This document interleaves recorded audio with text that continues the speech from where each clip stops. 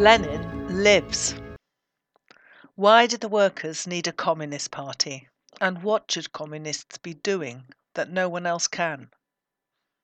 It was through persistently and consistently applying the teachings of Marx and Lenin that the Bolsheviks and every other successful revolutionary party since were able to overcome all obstacles and win through to socialism.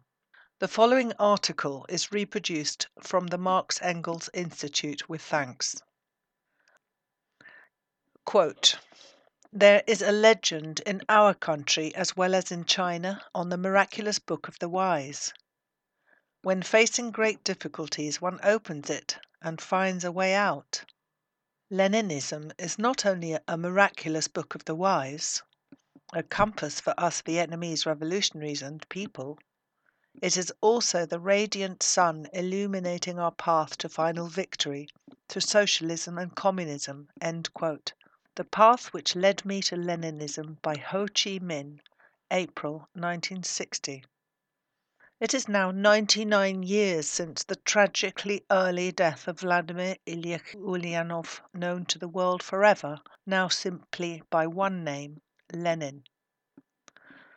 By the time of his death, at the age of 54, he had, as the leader of the Bolshevik Party, revolutionized Marxism and founded the world's first workers' state.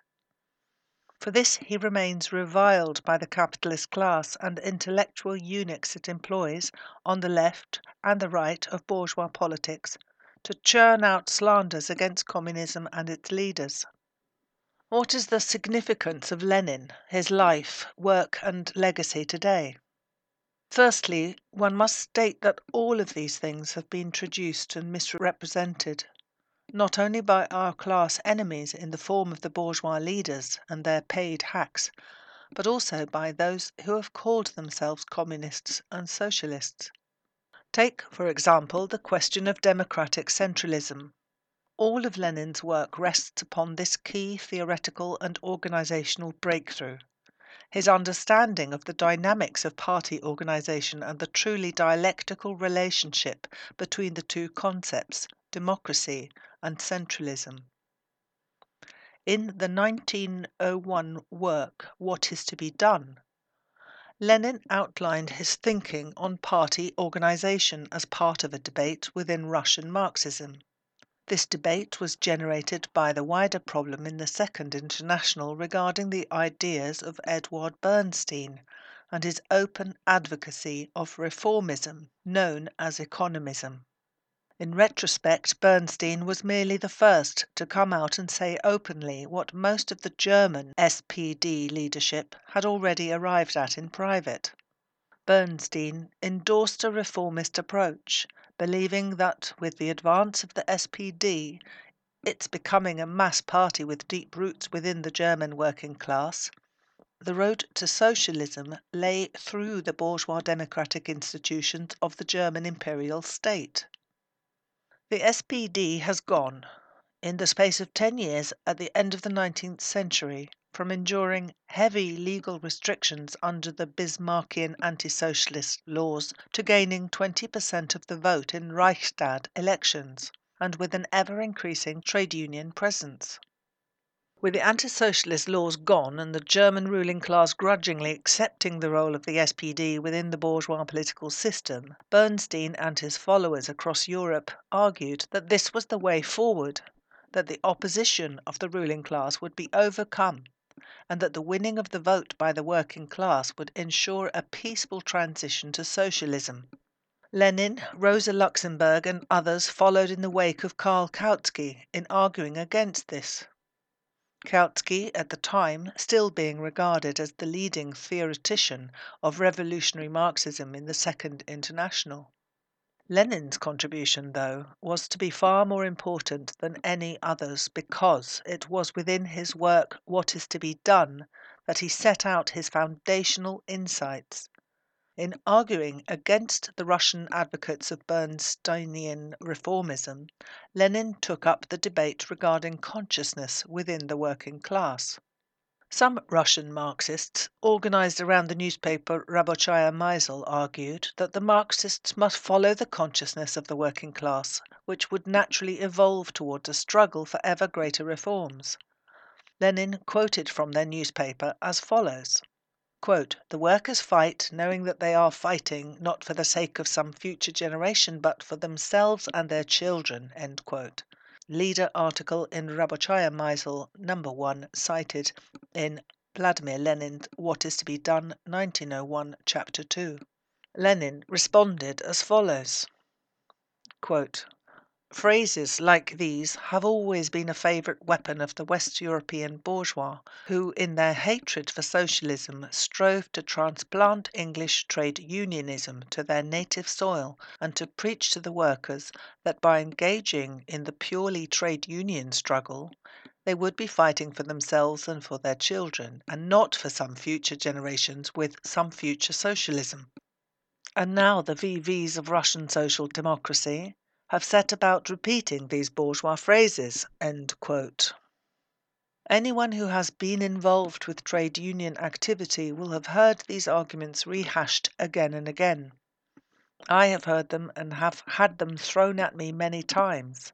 Lenin's reference to English trade unionism is quite deliberate, because trade unionism in England was the first to develop a leadership and national structures that were incorporated into the structures of the British state from the very point when the Trade Union Congress was founded.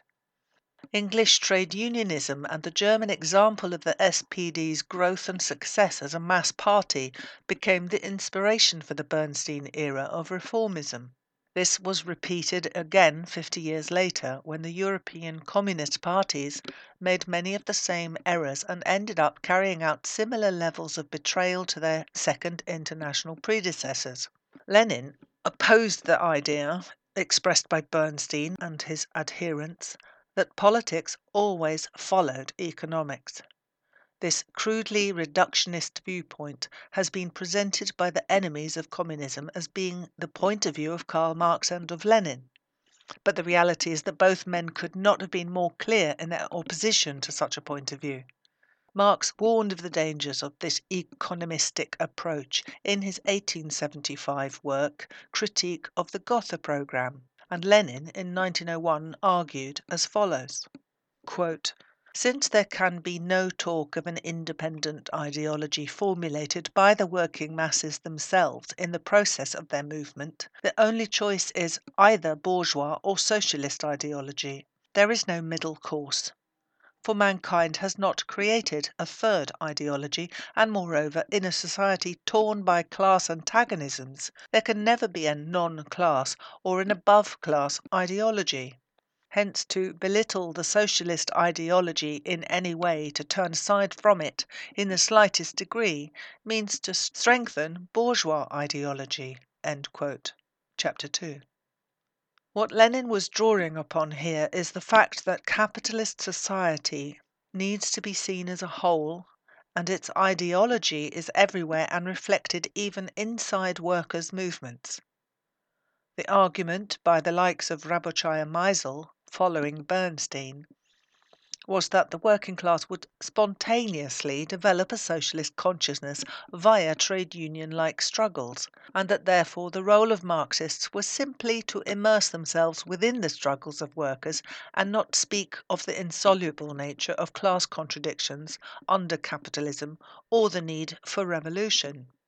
Lenin argued that even the most radical expressions of trade union struggle will fall back into bourgeois ideology without the active intervention of a revolutionary party that can bring to workers the core ideas of Marxism, that class contradictions cannot be resolved, that capital has no choice but to continually attack labour, and that the only way to resolve these contradictions is for the working class to overthrow and dispossess the capitalists.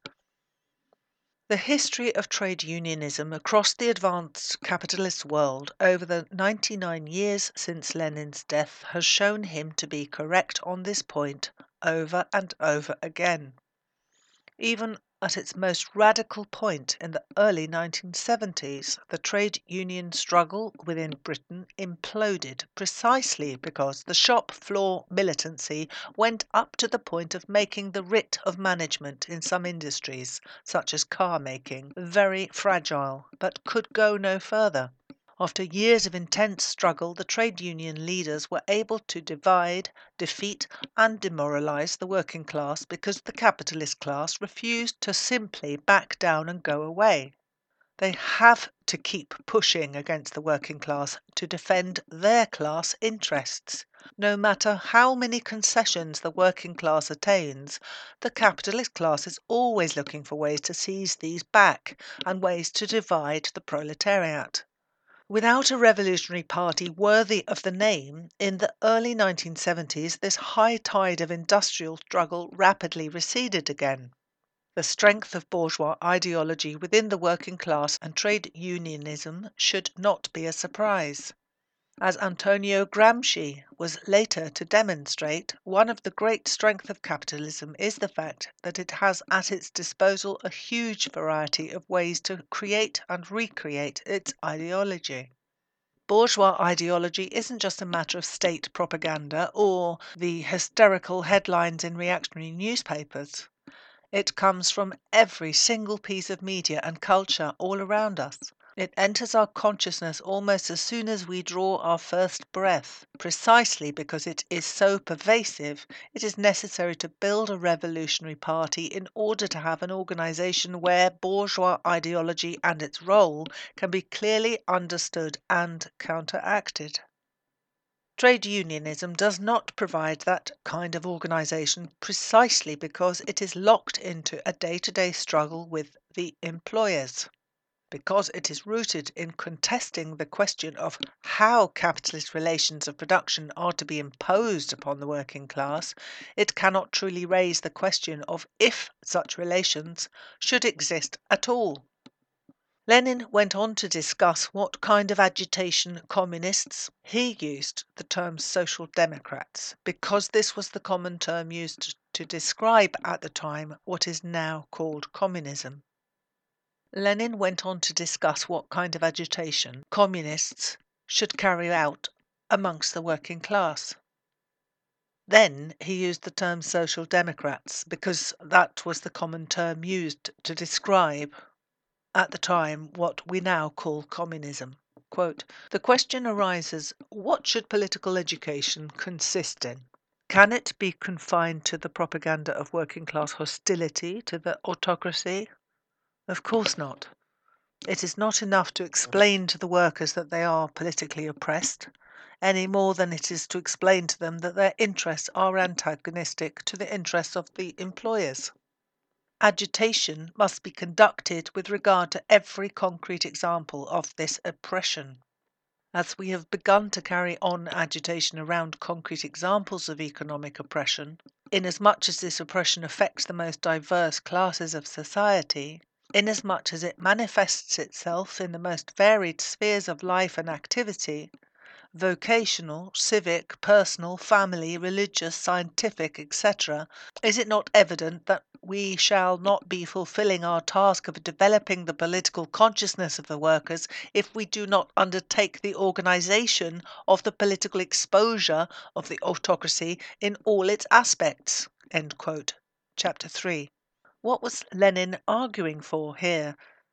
He was making the case that the political education carried out by communist parties must be oriented around aiding workers to view capitalism, and their place as the true creators of wealth within it, as a system rather than as a series of disconnected elements.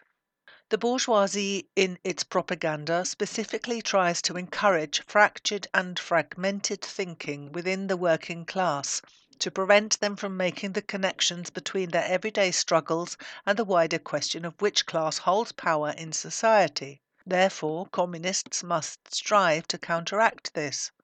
What, then, must be the objectives of such a party in terms of political education? Lenin stated very clearly what kind of consciousness the party must aim to develop among workers. Quote, In order to become a social democrat, no, communist, the worker must have a clear picture in his mind of the economic nature and the social and political features of the landlord and the priest, the high state official and the peasant, the student and the vagabond. He must know their strong and weak points. He must grasp the meaning of all the catchwords and sophisms by which each class and each stratum camouflages its selfish strivings and its real inner workings. He must understand what interests are reflected by certain institutions and certain laws and how they are reflected. But this clear picture cannot be obtained from any book. It can be obtained only from living examples and from exposures that follow close upon what is going on about us at a given moment, upon what is being discussed in whispers perhaps by each one in his own way, upon what finds expression in such and such events, in such and such statistics, in such and such court sentences, etc. These comprehensive political exposures are an essential and fundamental condition for training the masses in revolutionary activity. End quote. Chapter 3. What Lenin was stating here is that the party must aim to develop the consciousness of the working class to the point where working class communists can not only understand the role of individuals and institutions, but how these sit within the system of capitalist social and economic relations. The job of the party is thus to recruit, educate and organize workers, arming them with this knowledge of how capitalism truly functions. In his work, The Foundations of Leninism, Joseph Stalin was to further spell out the relationship between the party and the class. Quote, "But the party cannot be only an advanced detachment, it must be at the same time be a detachment of the class, part of the class, closely bound up with it by all the fibres of its being." End quote. 1924, Chapter 8. The worker, armed with this most vital understanding of how capitalism operates as a system, must then take that knowledge to their workplace, trade union and community in order to win over others to this position. Gramsci, who has been far too easily claimed by opportunists, showed an acute understanding of this in his essay written whilst imprisoned by the Italian fascist regime, entitled The Intellectuals. Lenin developed the idea of the worker communist as being the root of the party, of developing and maintaining the relationship with the masses, taking the experience of the workers into the party in order to guide and develop the party line, and then, when that has been debated and decided upon, taking the line of the party back to the working class and seeking to apply it in practice. Thus the party is not merely following the masses acting as a tail to a movement, but develops a relationship which is perpetually interconnected. Stalin was later to state that the party was the general staff of the working class, and that one without the other simply does not work. But what of the charge frequently made by Lenin's critics, from anarchists to fascists and every shade in between, that the Leninist concept of the party is nothing more than a dictatorship of middle-class radicals over the working class? Or the related charge that the professional revolutionaries that Lenin was advocating for the training of all be middle-class radicals? Lenin answered this point directly within the pages of What is to be Done. Quote, "Our very first and most pressing duty is to help to train working class revolutionaries who will be on the same level in regard to party activity as the revolutionaries from amongst the intellectuals." We emphasize the words "in regard to party activity," for although necessary, it is neither so easy nor so pressingly necessary to bring the workers up to the level of intellectuals in other respects. Attention, therefore, must be devoted principally to raising the workers to the level of revolutionaries. It is not at all our task to descend to the level of the working masses, as the economists wish to do, or to the level of the average worker." End quote. Chapter 4. Lenin was very clear on the priority for the training and development of workers who could be on the same level with regard to party activity as the communists who came from the middle class intelligentsia. His later comment in the above quote regarding bringing workers up to the same level as intellectuals in every respect being less pressing should be understood as political education regarding the party and its role being the most important concern. Lenin envisaged the party needing to raise the level of political education of worker communists in order that they can participate within the party on the same level as the intellectuals.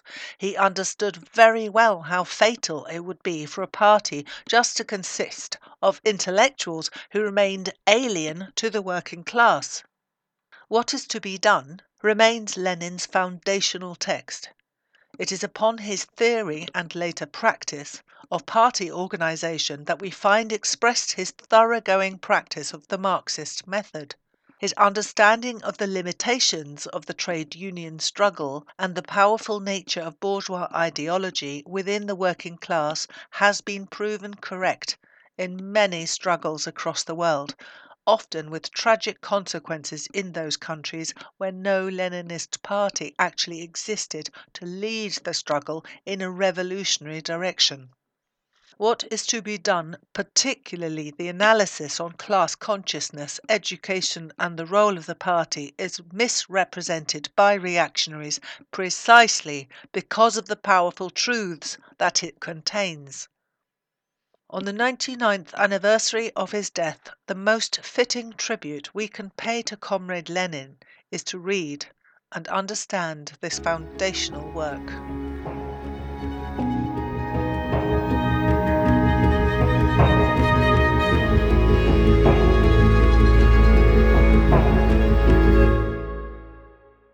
Thanks for listening to Proletarian Radio. We aim to bring you the best Marxist analysis on current affairs, revolutionary history, and theory. Do like, comment, subscribe, and share our content to help us reach the widest possible audience. We are a small organization with limited resources, and we need workers' support if we are to grow and fulfill our mission. If you are able to make a one-off or regular donation, no matter how small, please visit our website at thecommunists.org and register as a supporter.